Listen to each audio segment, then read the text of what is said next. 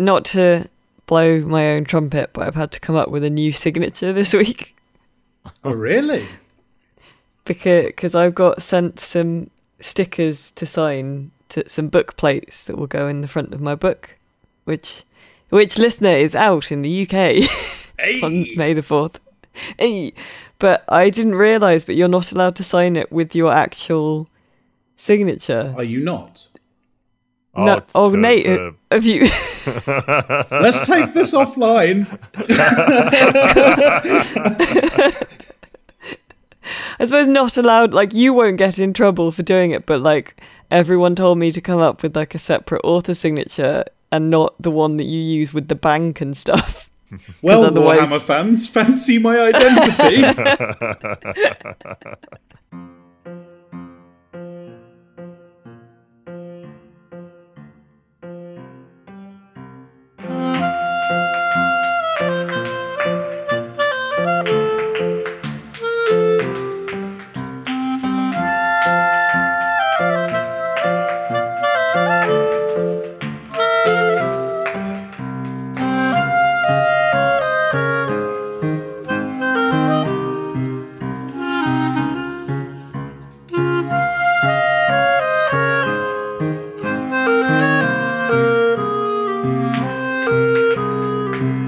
Welcome, listener, to this Series 2, Episode 13 of the Electronic Wireless Show. Oh, very good. It's Little Dracula laugh. unlucky for none. Yeah, lovely Dracula laugh. This is Rock Paper Shotgun's PC Gaming Podcast, and the only podcast you need, in my opinion, which is that of Alice Bell, and I'm joined this week by Nate. Nate's back. Hello. Back and badder than ever. And me, Dracula. He's my new character. Oh, God. He's not. He's Bram Stoker. I think the copyright's probably up on Dracula, isn't it? You can be Dracula if you want. And Mickey Mouse. And I'm joined also by James. Hello, James. Hello. Nate, you missed actual Dracula chat last week. Whoa, You was there did, Dracula? yeah. Oh Yeah, I yeah, went about the Nick Cage movie. Yeah, I went to see it. How did you find it? I said last week, mostly not great, but there was some good stuff in it, and I would rather people tried weird new things than made Disney's Marvel's Dracula, So That said, Morbius was pretty great. I haven't seen Morbius. I had a great chat with Ashley this week about whether Goofy runs the brig on a Disney cruise. What? Say that again. We were just talking about, like, what happens if you're naughty on a Disney cruise? Like, do they have a brig on the cruise ship? And if so, how perfect would it be to have Goofy be the jailer? Oh, gosh, you done fucked up. Like doing the big cry miming in the big suit. That would just, because Disney's famous for being perfectionist with the experience, right? So, Yeah. yeah. How naughty. I don't know, say you, get blackout and assault Donald Duck. We all have moments of rage.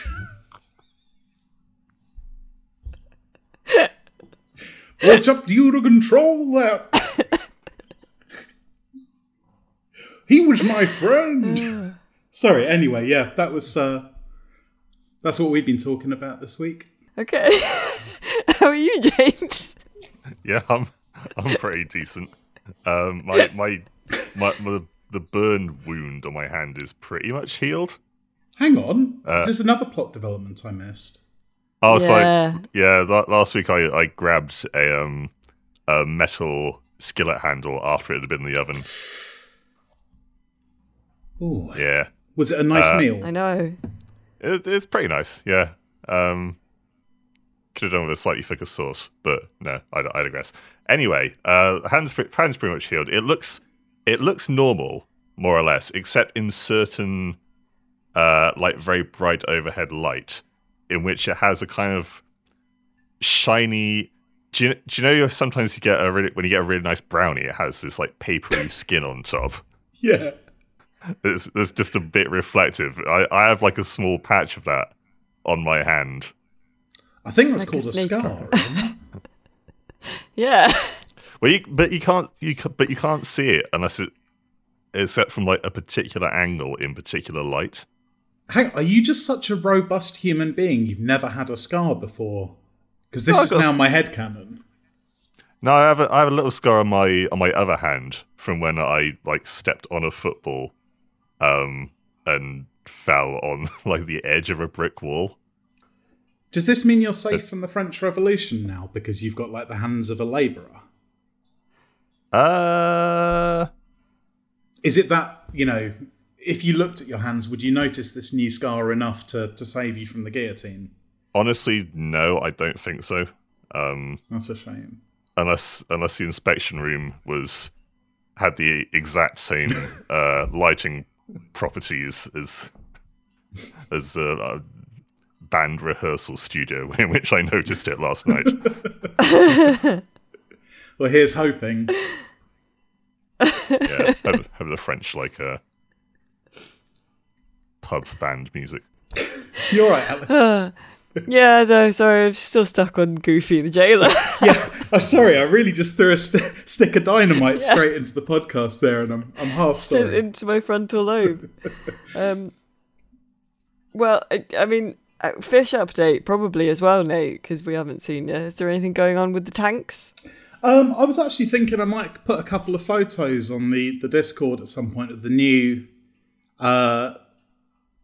Goby Grow On environments, because for the first time I'd actually say I've got some pleasant aquariums with gobies in. They were always good for the gobies, but they looked a little industrial when they were all in the boiler. But now, yeah, I've got a couple of quite picturesque little terraced rock tanks set up with some little ones growing on. Yeah, so nice news on the goby front. Well, that's good. Oh, I'm that makes used a nice to it always change. being... Yeah. Yeah, exactly. Yeah, nothing eerie has happened. Like, the supernatural has not touched my fish keeping hobby in the last fortnight. And for that, I'm grateful. As are we all, I'm sure.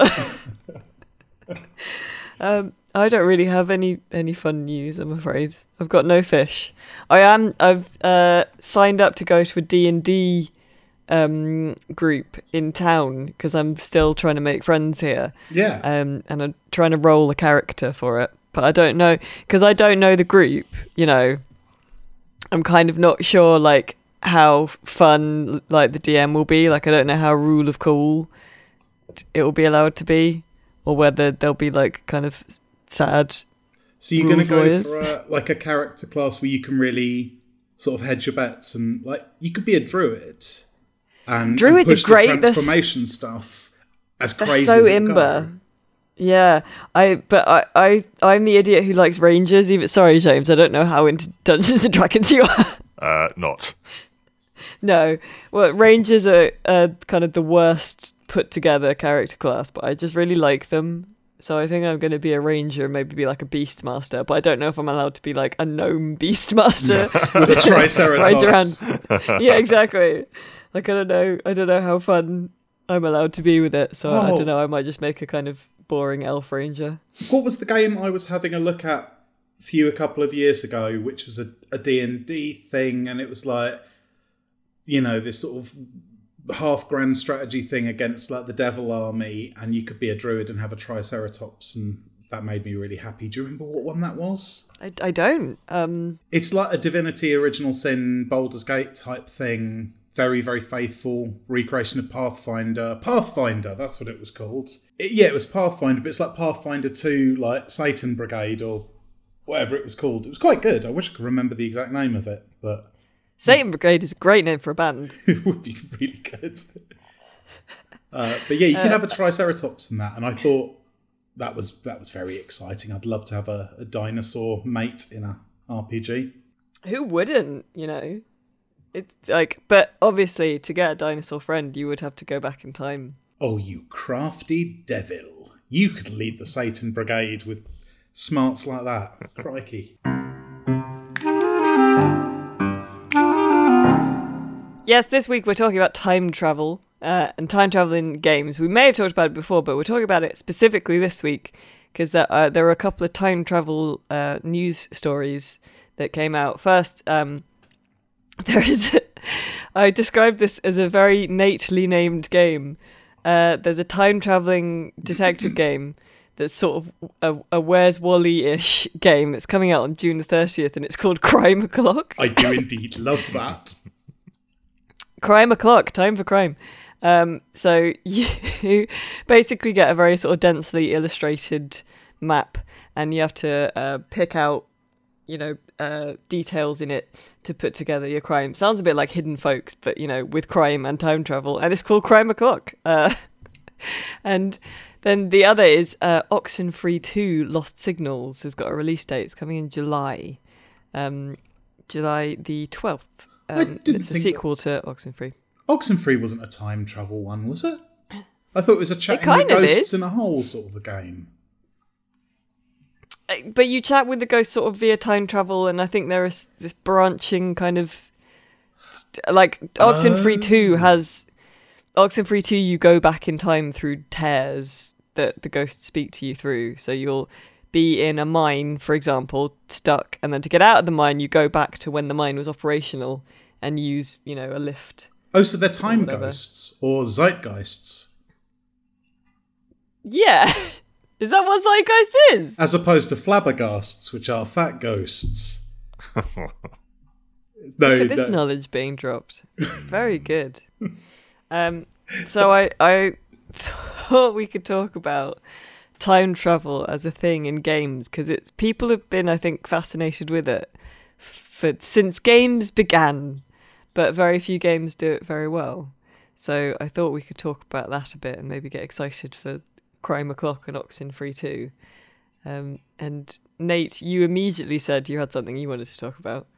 Yeah, the one that always jumps out, because I don't like time travel really as a device ever, and that would be what I'd be fairly sure of that as my strongly held opinion. But then I played the Titanfall 2 campaign, which... I was going to talk about Titanfall 2. It's so good. It's amazing. I've said about 3 times in the history of this podcast that it's, I think the platonic ideal of a first-person shooter single-player campaign, and... Yeah, a relatively hidden gem, I would say, considering it got overshadowed quite a lot on release. And yeah, there's this one level, if you haven't played, where you and your big friendly robot friend who puts you in his tummy so you can control him sometimes, arrive at like a busted research facility, and you're trying to make your way through it, and there's all like, big holes and stuff, and like future monsters growling about the place. But by straining really hard, pressing a button, you can revert to a couple of years previously when the place was pristine, and get through a fire that's there in the future or whatever. And so it's been done since in a couple of things, and it might have been done before, but just it was that kind of very basic puzzle solving that nonetheless makes you feel like a genius because you're using a cool gimmick to do it. I mean, this is where I say that I did not play Titanfall 2. So, really? Yeah. But it sounds great. It's one of those ones where everyone says it's amazing, and I sort of feel like I should play Titanfall. And I am the reason there's no Titanfall 3, right? Like, it's people like me who didn't play it. It had a great scenery-chewing South African villain as well, who was great fun. Lovely acting in it, nice little story. Cracking boss fights as well. What was your favourite bit other than the time travel, James? I liked how it's a bit Half-Life 2-ish in that it kind of introduces these fun mechanical twists, but only for a level, and then drops them, but then moves on to the next one. So it never feels like... So it feels like it's constantly refreshing itself, but also not ditching a good idea and then going back to a status quo. There's always something new to play with. Alternating between bloke segments and Titan segments were really clever for that as well, because it never let anything stick around long enough to get dull.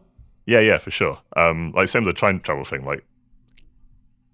you could maybe make a longer game out of that, but I can't imagine it being a full like 6 or 7 hour campaign without it getting a bit samey. But yeah, in Titanfall 2, that's kind of like you have your fun with that, and then you go replace it with this massive scale platforming and electricity gun mechanic, which is also kind of cool. Oh my goodness, yeah. Is it the level afterwards where they've got the giant factory making like houses? No, I think that's the one before it, but that's also really good. Because you don't know what's going on at first, do you? It's just why are these huge bits of concrete rotating? Yeah, until there's a moment where you're like, oh, I'm about to die. Yeah, that's a lovely old sport, Titanfall 2. Oh yeah, so good. Alice, did you play Dishonored 2? I did, and that was what I was waiting to pounce on. Because it's basically join in the Titanfall 2 love. Yeah, I think the two games release like within 2 weeks of each other, which is funny because they both have a level with more or less the exact same mechanic.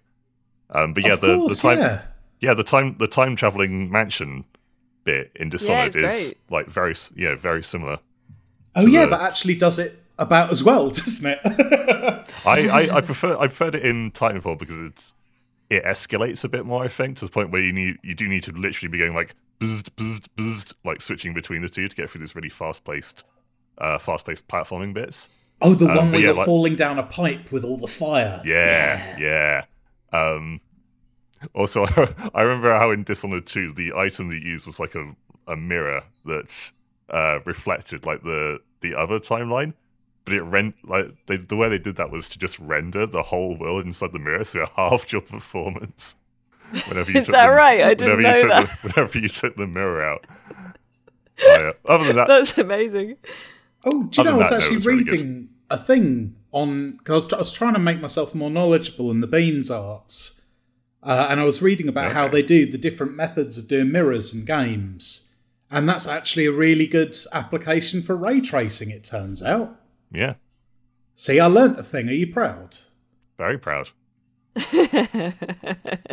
Oh, actually, can I take a moment just to read a Beans metaphor that was a comment on the podcast post on a couple of weeks ago on the website? It's about ray tracing. Oh, okay. Yeah, go ahead. I just thought you'd like this one. Imagine, this is from RPS commenter Grandstander. Imagine it's 1850. Across the US, scores of young men and women are eating a newish recipe called baked beans, made on the hearth by their stern but loving mothers using a variety of ingredients including pork, molasses, mustard, onions, and various spices. Fast forward 20 years, you're a Civil War veteran living outside Deadwood, and you're one of those kids who ate those beans. You'd do anything for a quick, easy pot of baked beans at the end of a long day of cattle driving. Well, you're in luck, because produce magnate Nathan Vittia has teamed up with renowned chef Clementine Ray to form a new company, N. Vittia and Ray Traced Baked Beans.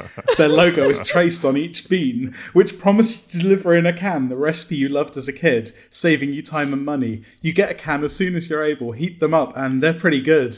Something isn't quite right. Some of the ingredients don't store as well, so they had to take some substitutions to get you as close as possible to what you now think of as the real beans, but they're absolutely delicious, even though you can tell something isn't exactly right. But Nathan Vittia is known for pushing boundaries. He finds a leader in industrial canning technology, Leslie T. Path. Together, they're able to deliver every detail, every spice in the mustard, everything you remember. N. Vittia and Path Traced Baked Beans have brought you as close to the real beans as you have ever experienced. Unfortunately, they're $5 a can. Isn't that a masterpiece? Absolutely outstanding. That's Grandstander, everybody. Grandstander, oh, well done. Yeah. Oh, that's brilliant. That's excellent. Bit of time travel for you, crikey. Yeah. There's also a much shorter but also very good explanation, beans-based metaphor for path tracing on the Discord by just someone by the name of David. Should I read this one out as well? Please. Go for it. I feel like this was like incredibly outstandingly better than the one I did on the podcast. So credit to David for this. The cowboy fires lots of bullets, which ricochet around and end up embedded all over the place. Finding all the bullets takes a lot of effort. The ricochets are reflections, and the places that the bullets end up are what you see when ray tracing. Path tracing is when each bullet breaks apart and scatters when it hits something. You end up with more bullet fragments, and finding them all is a lot harder.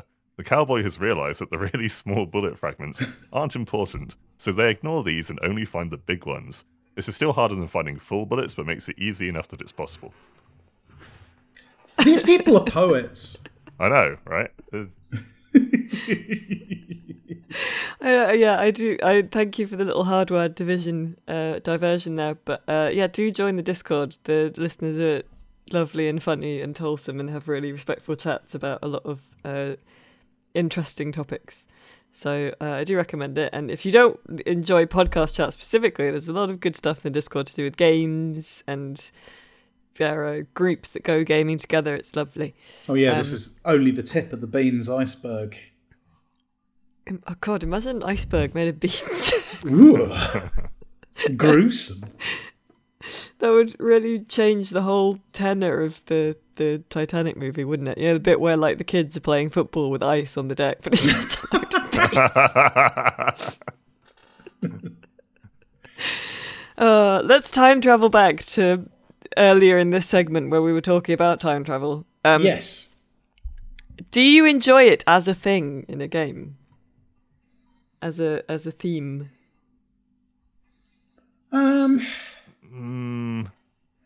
Like I say, on principle, no, because it's just a recipe for dissatisfaction, I think. It's so hard to sell meaningfully. From a narrative point of view.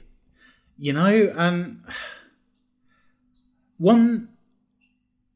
Now, I'm hopeful to being, given lots of counterexamples here, but one area it's never really looked into, but I think would be really interesting is like the use of save files, directly involving them in a mechanic, because that is the only way I can think of you are literally time traveling when playing games is by going back to earlier saves. And I'm just off the top of my head, I can't think of any game that does anything particularly clever with that. Can you?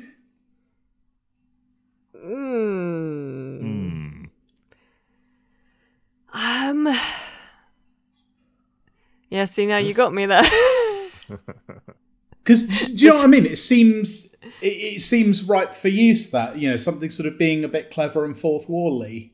And I can think of things that have used, your file architecture on your computer for fun and games.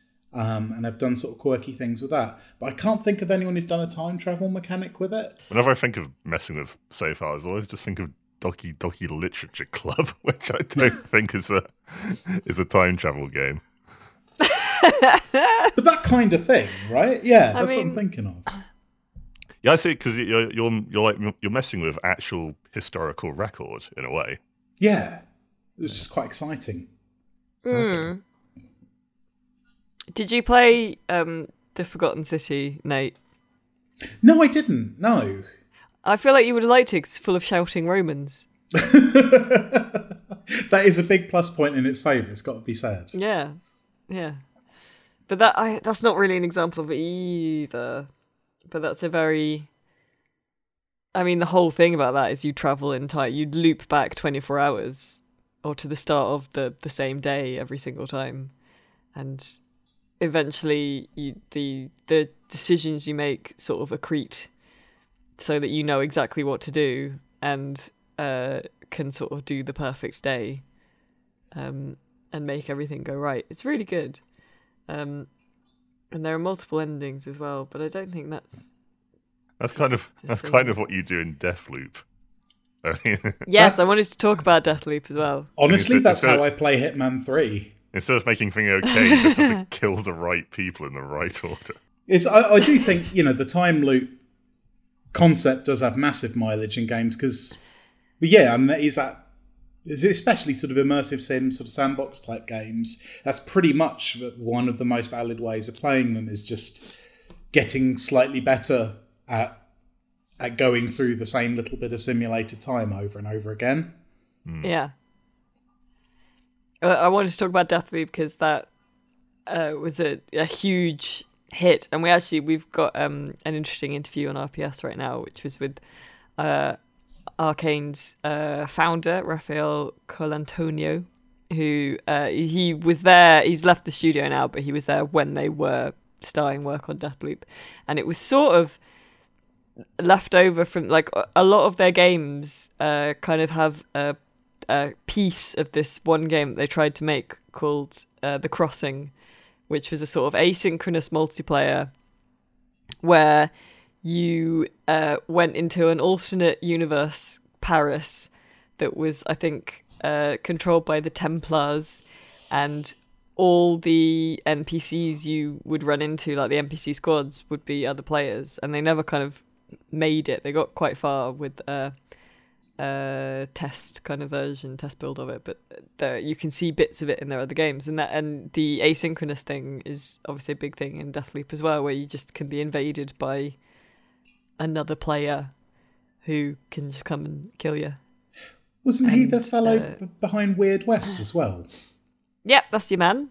Oh, because I can see the DNA in there as well. Yep, yeah. But so then, is there, and this is getting into a classic kind of definitional argument, such as we've got into on the podcast. Are you, in a way, making any game a time travel game if you save scum enough? Yes, yeah. Because you're like Groundhog Daying yourself. Well, yeah, because I suppose, saying that no one's really made the save scumming thing, into a within the game feature off the top of my head doesn't mean it's not an integral part of playing, looking at personally like RimWorld or XCOM. Save scumming is completely hard baked into my playing of those, to the point where I can see the point of them having Iron Man modes that you can select on the main menu. You're basically choosing whether to play it as a time travel game or not with that. Yeah. I mean, part of me, I just kind of want to say no, it doesn't, even though I raised the question. But I don't know. I mean, the What do you quick think, save James? feature in Half-Life, when it was, that was a new thing. That felt very time travel-y. Yeah, I can see that, like, of its time. James, what do you think? Would it have to be, for it to be true time travel, would it need to be the case that everything happens exactly the same every time? Because sometimes you can get, like, variants through, like in XCOM, you get, random chances whether a shot hits or, like, where an enemy moves. How would Descartes have reacted to XCOM? Like a sectoid that doesn't miss the shot every time, like, disproves his entire...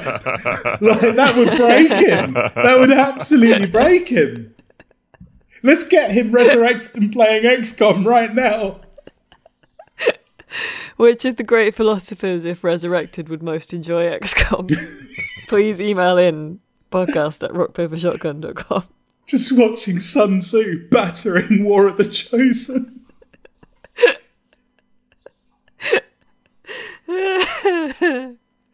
Oh dear. Oh, okay. I mean, that's maybe an indication that this discussion is broken down. But are you looking forward to Oxenfree 2, either of you? I kind of am. I didn't really get into the first one, but I like the second one from playing the demo, because it's a bit more like the characters are older and they're a bit more sort of like lost millennials kind of treading water, which resonates a bit more strongly. Is it the... So I didn't play the original Oxenfree. Is it the same characters in the original, but just like 10 years older? No? No, different new characters in different situations. Yeah. So I'm looking forward to it. I think I'm more interested in Crime O'Clock. Yeah, that's that's fair. That's my speed. The name is all the pitch you need, really, isn't it? I love the art style as well, it's got to be said. Yeah.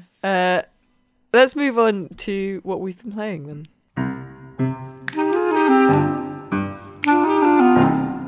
So lads, what have you been playing? Actually, you talk about what you've been playing, because I think I'll be able to talk about what I've been playing, but I just need to double check the embargo.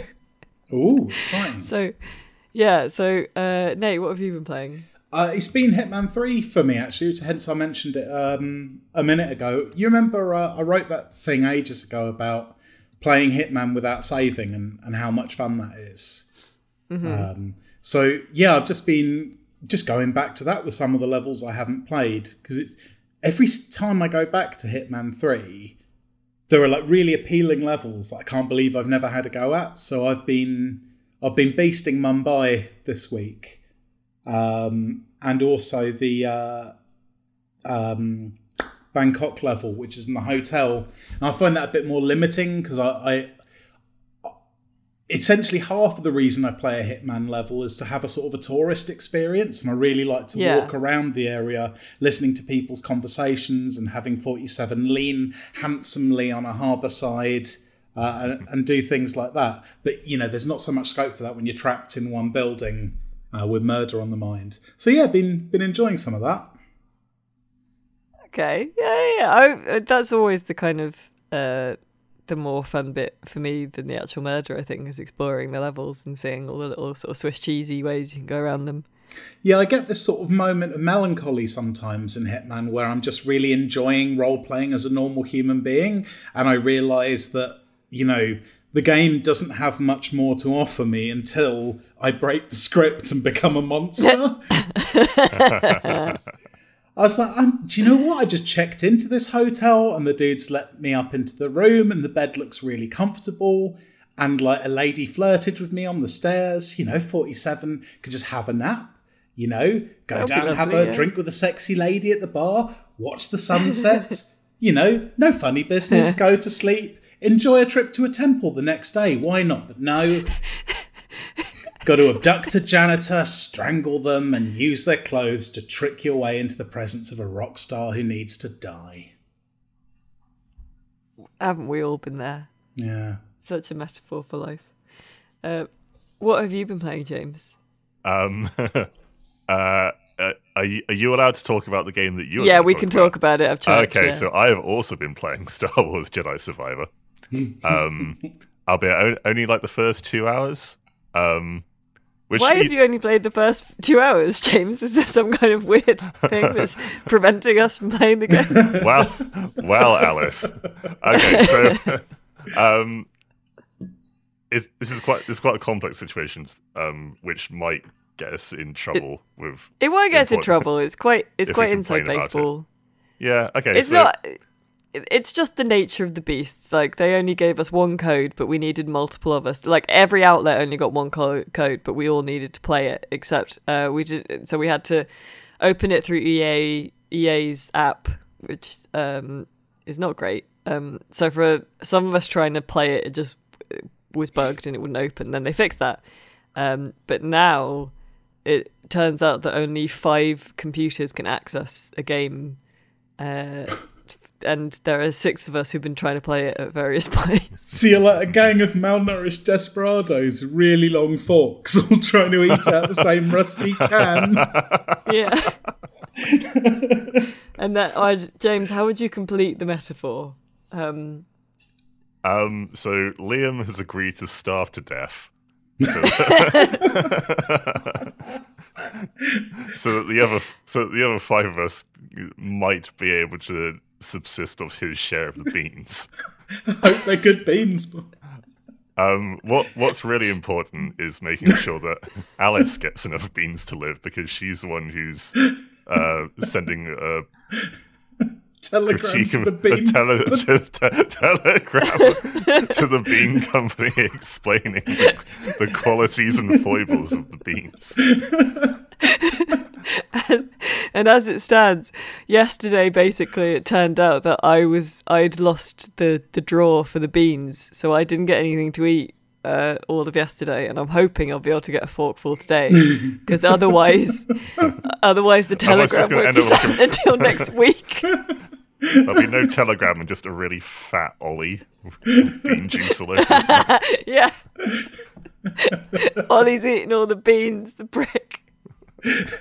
Here is how to eat the beans. But Alice, have you got into the game at all since we got the code? Yeah, I played a bunch of it. So this is going out on Thursday, and the embargo was yesterday as you're listening to this. So by now you'll know if I got any more beans. It's a time travel story. It is a time travel story. So I have played quite a bit of it. I just haven't played enough that I would be comfortable writing a review for our good readers. So I will write something, like a fun impressions piece. And Can just you say make the review... a lightsaber noise that encapsulates your feelings about the game so far? Each of you. Oh, God.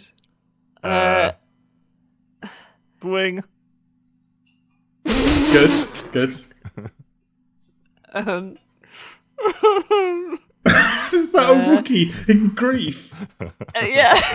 I think mine would be more kind of like one, like it's fine. I've recorded my chat with Liam about my favourite thing in the game, and so far I would say that Star Wars Jedi Survivor is like Star Wars Jedi Fallen Order, but more, and that is for good and ill. So it's got, the combat is expanded and is more complex and kind of better, but also there's just a lot more useless shit in it as well. Like, the reason Ollie is such a fat guides editor is because I think there are like 600 collectibles in this game. Oof. Oh my God. Which is more collectibles than any game needs, And they're mostly just to, like, give your little man different hair. I don't like to collect things. No, but there's not loads of like bum cloths quests to do, really. It's just very big areas. But sorry, for new listeners, do you want to explain what I mean by that? Oh, that was my wife Ashley's disparaging term for NPC side quests when we were playing Horizon together, and she's like, "Oh, I don't care about Billy's bum cloths or whatever."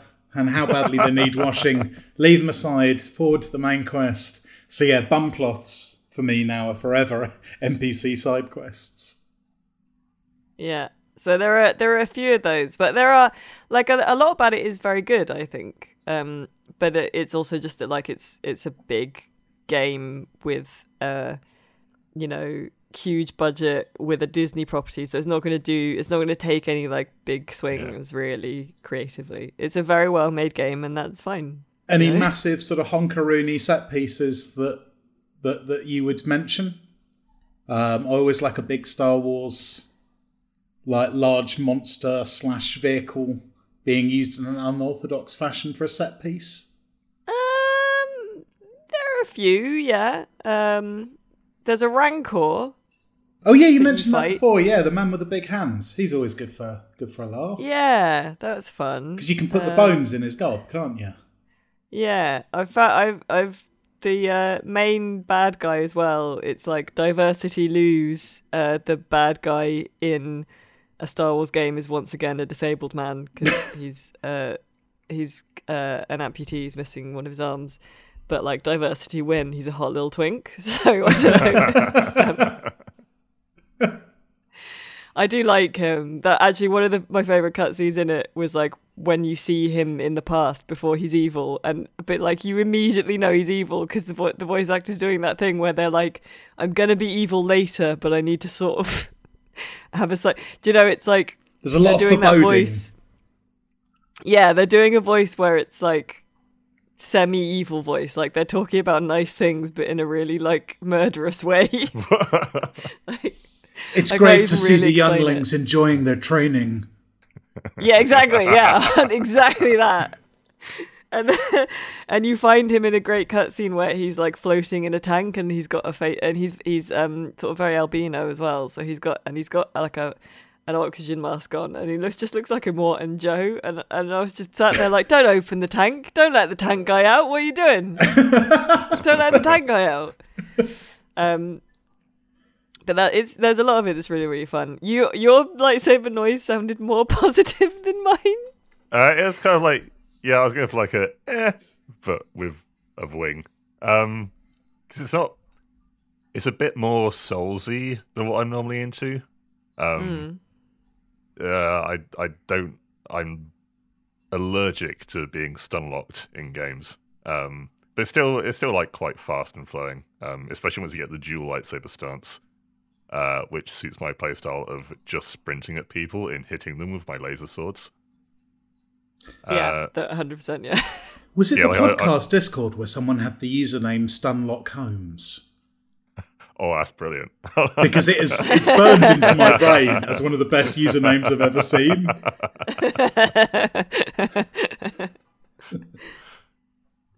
Oh no, very good. But yeah, I say I'm only 2 hours into it, but all of that was just on the Coruscant. Am I saying that right? Coruscant. Coruscant. The city planet. My Star Wars fan friends. Hard mode London. Send me hate mail after this. Yeah. Yeah, I was playing that thinking that would just be like the tutorial, but no, I was there for a good 90 minutes. Yeah, it's a big opening section. Big opening section. Is it? You said it's like a big game, right? It's not a. Yeah. It's not like a little 7-hour jobby. No, it's big. It's big. Yeah. The first area, because you have a little home base in this one as well. That sort of more people come to live in it as you collect new friends, and it gets better and stuff. Yeah. And that area, that world that it's on, which is the first world you go to, it's huge. And my advice would be to follow the main quest and leave that world as soon as possible because you'll get bored. But yeah, big. It's an embiggened game. Does it have the classic Star Wars 3 planets formula? It's got more. I don't know exactly how many it has because as I record this, I would hesitate to say. It has several planets. And as well, my favorite thing about it is that it has quite a lot of prequel memes energy because it's got B1 battle droids in it who just walk around being like, "I'm the luckiest droid ever," and then you slice their head off. That was a really good battle droid voice. In fairness, thanks. And then it has I would say maybe 1 in 5 of the stormtroopers you come across is really peppy as well. And the combat is really fun and you can do a lot of cool stuff with it. And you can parry and then insta kill some enemies. So sometimes, but not always, everything lines up perfectly and you get the right combination of combat bark and kill animation where a stormtrooper will run at you saying "I'm trying to get a promotion," and then you'll parry him and throw him to the floor and stab him through the dick with your lightsaber because the animation didn't quite line up. It's really great. I got one who I think he just attacked me normally and I blocked him or something and he just deadpans, "I'm unsure if this is working," and then he just dies in one hit. Yeah, it's great. I think they had a lot of fun Good with the combat barks because Cal Kestis himself is a bit of a loaf of bread, but with bread that you can give different hair to. So I get the so like I said, I've not played the original. Is he a lot more bloodthirsty in this one? I don't. Not especially. I don't know. It's hard to say. I think, I think he shows up with a beard, and then no spoilers, but something bad happens, and there's just a shot of him very threateningly turning on his lightsaber, as if he were about to slaughter a hall full of younglings. I think that's the whole thing with both of these games, though, is they talk a lot about balance of the Force and how evil the Empire are, and then you'll just do the most gruesome kill finisher moves where you slice people in half down the middle. He is more, you can tell he's hardened because he has facial hair. Yeah, so he's a bit he's a bit more stoic and a bit, struggling with the weight of responsibility and whatever. I don't know really, the again, no spoilers, but a bunch of characters you don't know are introduced by Cal basically saying these 4 people who you've never met before are my best friends in the world. Oh yeah. And the events continue as you might expect. But no, I'm having a good time with it. I think if you like the first one, you'll like this one. If you like Star Wars, this one feels somehow more Star Warsy to me than like the TV shows and the movies of recent times, I think. There you go. Yeah. So I'm looking forward to attempting to stick my rusted fork back into the rapidly emptying tin. Yeah, I don't know if the tin will get taken away from us. I don't think so. The fire flickers as it dims. You hear wolves. I think we're allowed to keep the tin. Well, today, apparently they might be bringing not a new full tin, but they will be coming to replace the contents. They're going to decant the contents into a possibly shinier tin. Yeah, but we're not allowed to use that tin. We have to eat our beans without internet connectivity in case the tin explodes or something. What's they're making you sit in like a lead wagon, Yeah. eating your beans in the absolute hottest part of the Western day. And if you're lucky, some sweating ogre of a cowboy is going to ladle a few more beans into the tin that you're all sitting around sweating. No, it's not. It's like if we weren't in the lead wagon, the beans might become poisoned. The metaphors are out of control. Speaking of, let's move on to a good day to wear hard.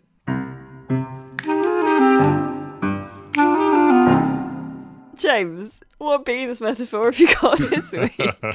Well, wow. Unfortunately, it's bad news. AMD Ryzen chips are melting. Not because they are in a lead wagon in the California sun.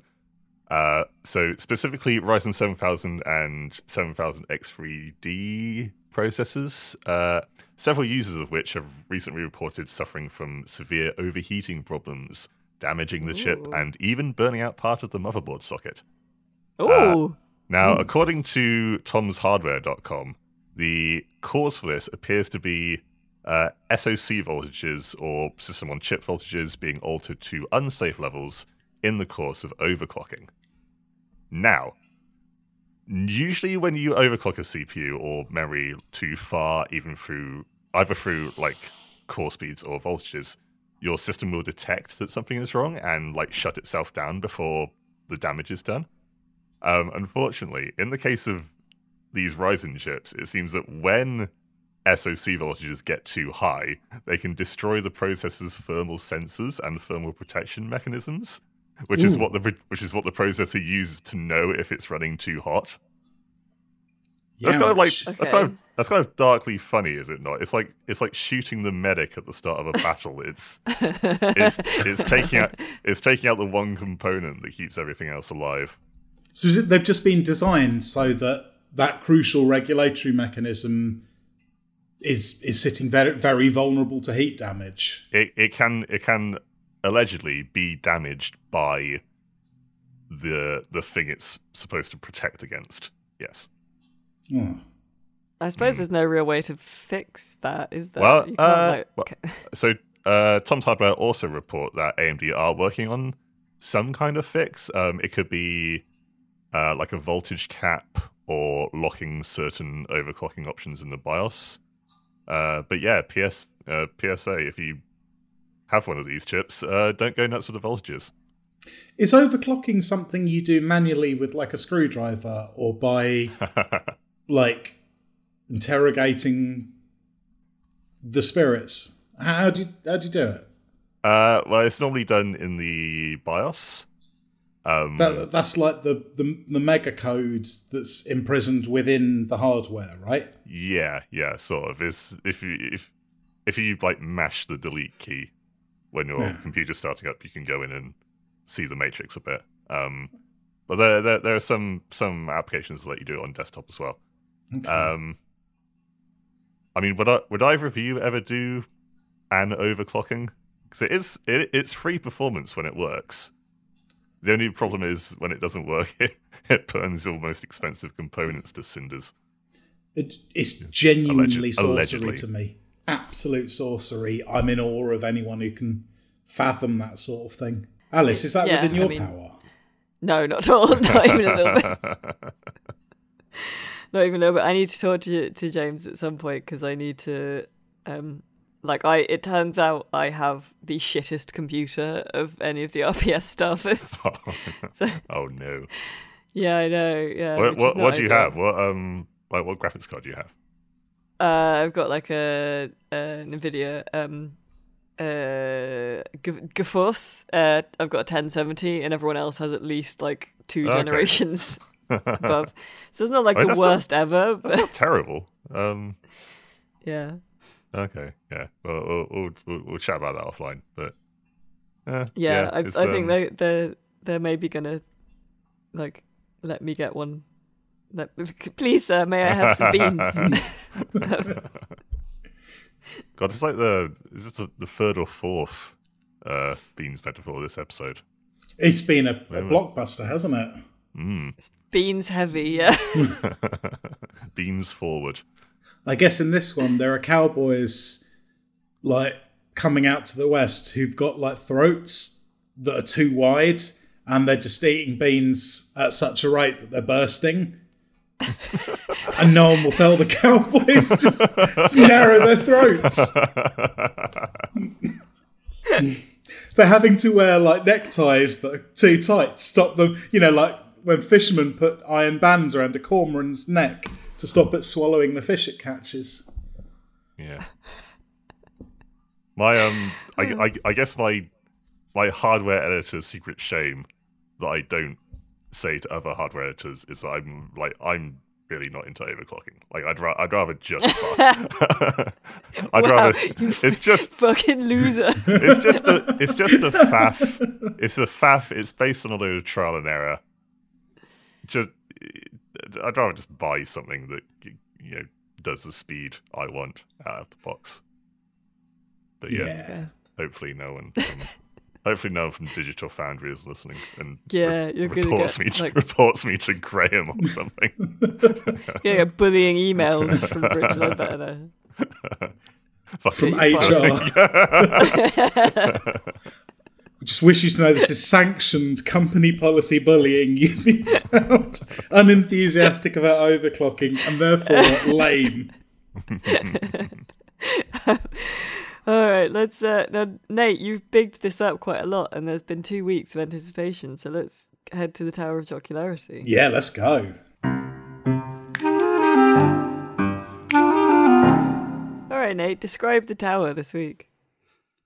Okay. 1 second while I just bring up a web page. Oh dear, this never bodes well when he does this. No, it's okay. It's just historical research. I just want to be correct. Oh God, okay. There was going to be sound effects this week, but I thought, let's keep that special. So you're just going to have to paint a picture with your minds, okay? Okay, all right. It is the Sengoku period, the warring states of Japan, the period of continuous upheaval between the 15th and 16th century. And you are bodyguards to choose a shogun.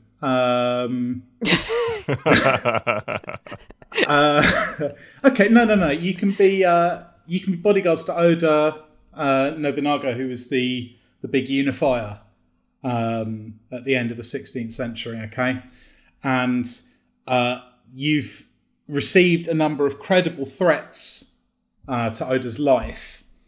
There were conspirators, a number of samurai who met in secret to put this plot together. And all that you have left from a meeting is 7 haikus about their favourite video games. Now, as spy masters, the PC gaming tastes of every major noble in Japan. So if you can only figure out what games these are talking about, you can have the conspirators beheaded and maintain the really tenuous stability that the Great Unifier has managed to achieve so far. So you ready for these haiku? Okay. And if you can guess them, I'll give you bonus points if you can guess them before the last line. Okay. Okay. Okay. Rough day at Wolf School. Spooky riders in the sky. Scorpions in baths. Oh, The Witcher! The Witcher! Which one? 3. Yes, correct. One man, School. many hats. A global buffet to sate this assassin's greed. One man. I- hats. I think that's Agent 47 because the Assassin's Greed thing is I think he's trying to throw us off there. One man, many hats. A global buffet to sate this assassin's greed. Is it Hitman 3? It's Hitman World of World of Assassination. Assassination. Oh. Right. Connecting circles. Up becomes sideways. Then down. Mommy's a robot. Portal. Yep. Very good. Mommy's a robot. That feels weirdly porny. It does. That's Portal. The taste of warm bird. Can it cleanse a man's palate of 99 deaths? Taste of warm bird. Warm bird. 99 deaths. Warm bird. Oh my god. In what game might you experience that taste after killing 99 people? Oh, PUBG. Plank Yes! Oh, yeah, I winner, chicken dinner. That was good. That's very good. Thanks for the clue. This is great. Do this every time. Lost in a snowstorm, and in a place by the fire, playing cards with orcs. Playing cards with orcs. Lost in Hearthstone? Yep. You're right. See, it was all snowstorm, blizzard. I'm good at this. Okay. Yeah. History repeats. Castles rising and falling for 24 years. Age of Empires. Woo! Yes. God. A man spinning. His arms machines. Although he never asked for them.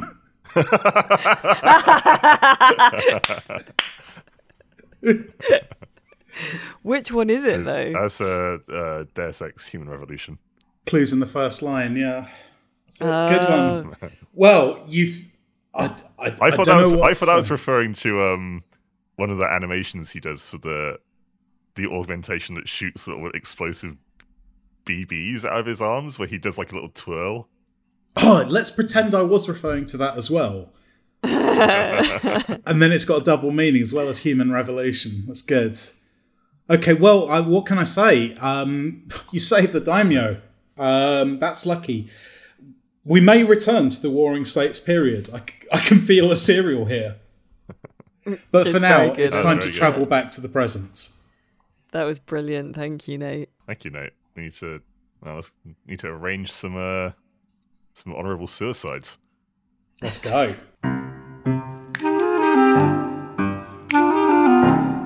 All right, lads. That's it, I think, for the pod. So all that is left now is to do recommendations, because every week we recommend something that is not a video game.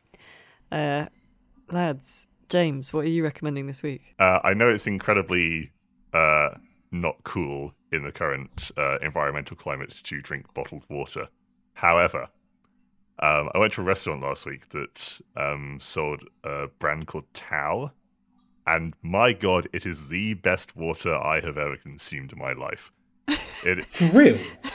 Yeah, it's so has a slight sweetness to it, but is beautifully clean and crisp. And it, bro, you're thinking of Pepsi.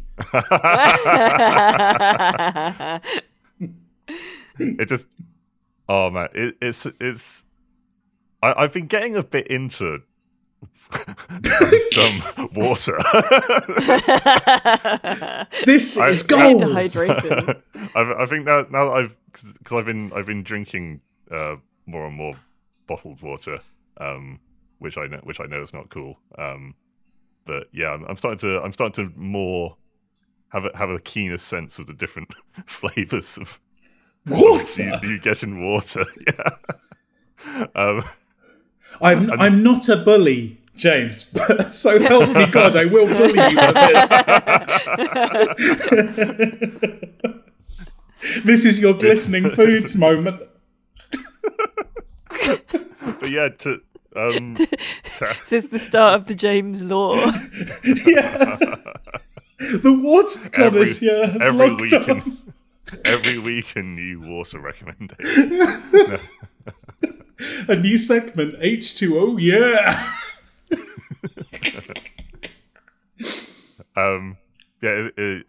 Tal water, Tal, which it apparently means Welsh for quiet, or something similar to quiet. It's from Welsh Spring. Oh. So yeah. Oh, give it a bloody go.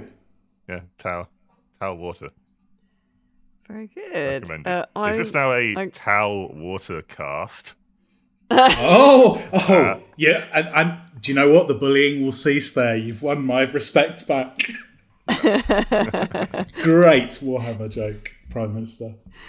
There you go. I'm going to recommend a movie called Bodies, Bodies, Bodies. It's a sort of horror thriller movie about a group of old friends who are kind of rich American, like, college age teens who are having a party at one of the richest one's houses during a storm, and the lights all go off and they start dying, basically, and they're all trying to figure out which one of them is killing people. And it is funny, in not like a horror comedy, but it is funny in how it, observes some of the characters very well. And it's got Lee Pace in it. Oh, I like Lee Pace. Lovely. Who doesn't? Lovely Lee. Yeah, so that's my recommendation. Bodies, Bodies, Bodies. And it's fun to say as well. I always like a recommendation that's fun to say. Oh, it's a good one. Yeah. Nate, what are you recommending this week? Sweet treat for you all. There is available in, wherever you usually get something like this, a Bon Maman chocolate cherry mousse, which is a lovely layer of cherry coulis and delicious Bon Maman chocolate mousse full of sizable cherry pieces. If you like the sort of Black Forest character build archetype for a dessert, then this is definitely one you'll enjoy. I found it superlative. All right. Lovely. I love a food rec from Nate. Yeah, sometimes you just have a real tasty morsel. You know what would pair? Good. You know what would pair really nice with that? What's that? A good quality water. A nice sip of hydrogen and oxygen molecules in the right order. I'm James Archer. Has this ever happened to you?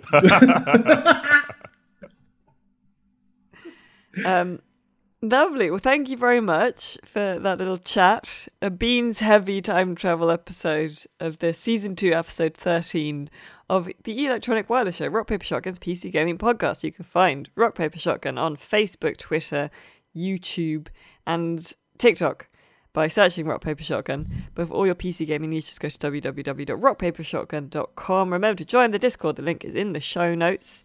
And until next week, just have a lovely time, really. That's what Happy I'd say. trails, partner. Happy trails, partner, indeed. So it's goodbye from me, Alice Bell. It's goodbye from Dracula Nate.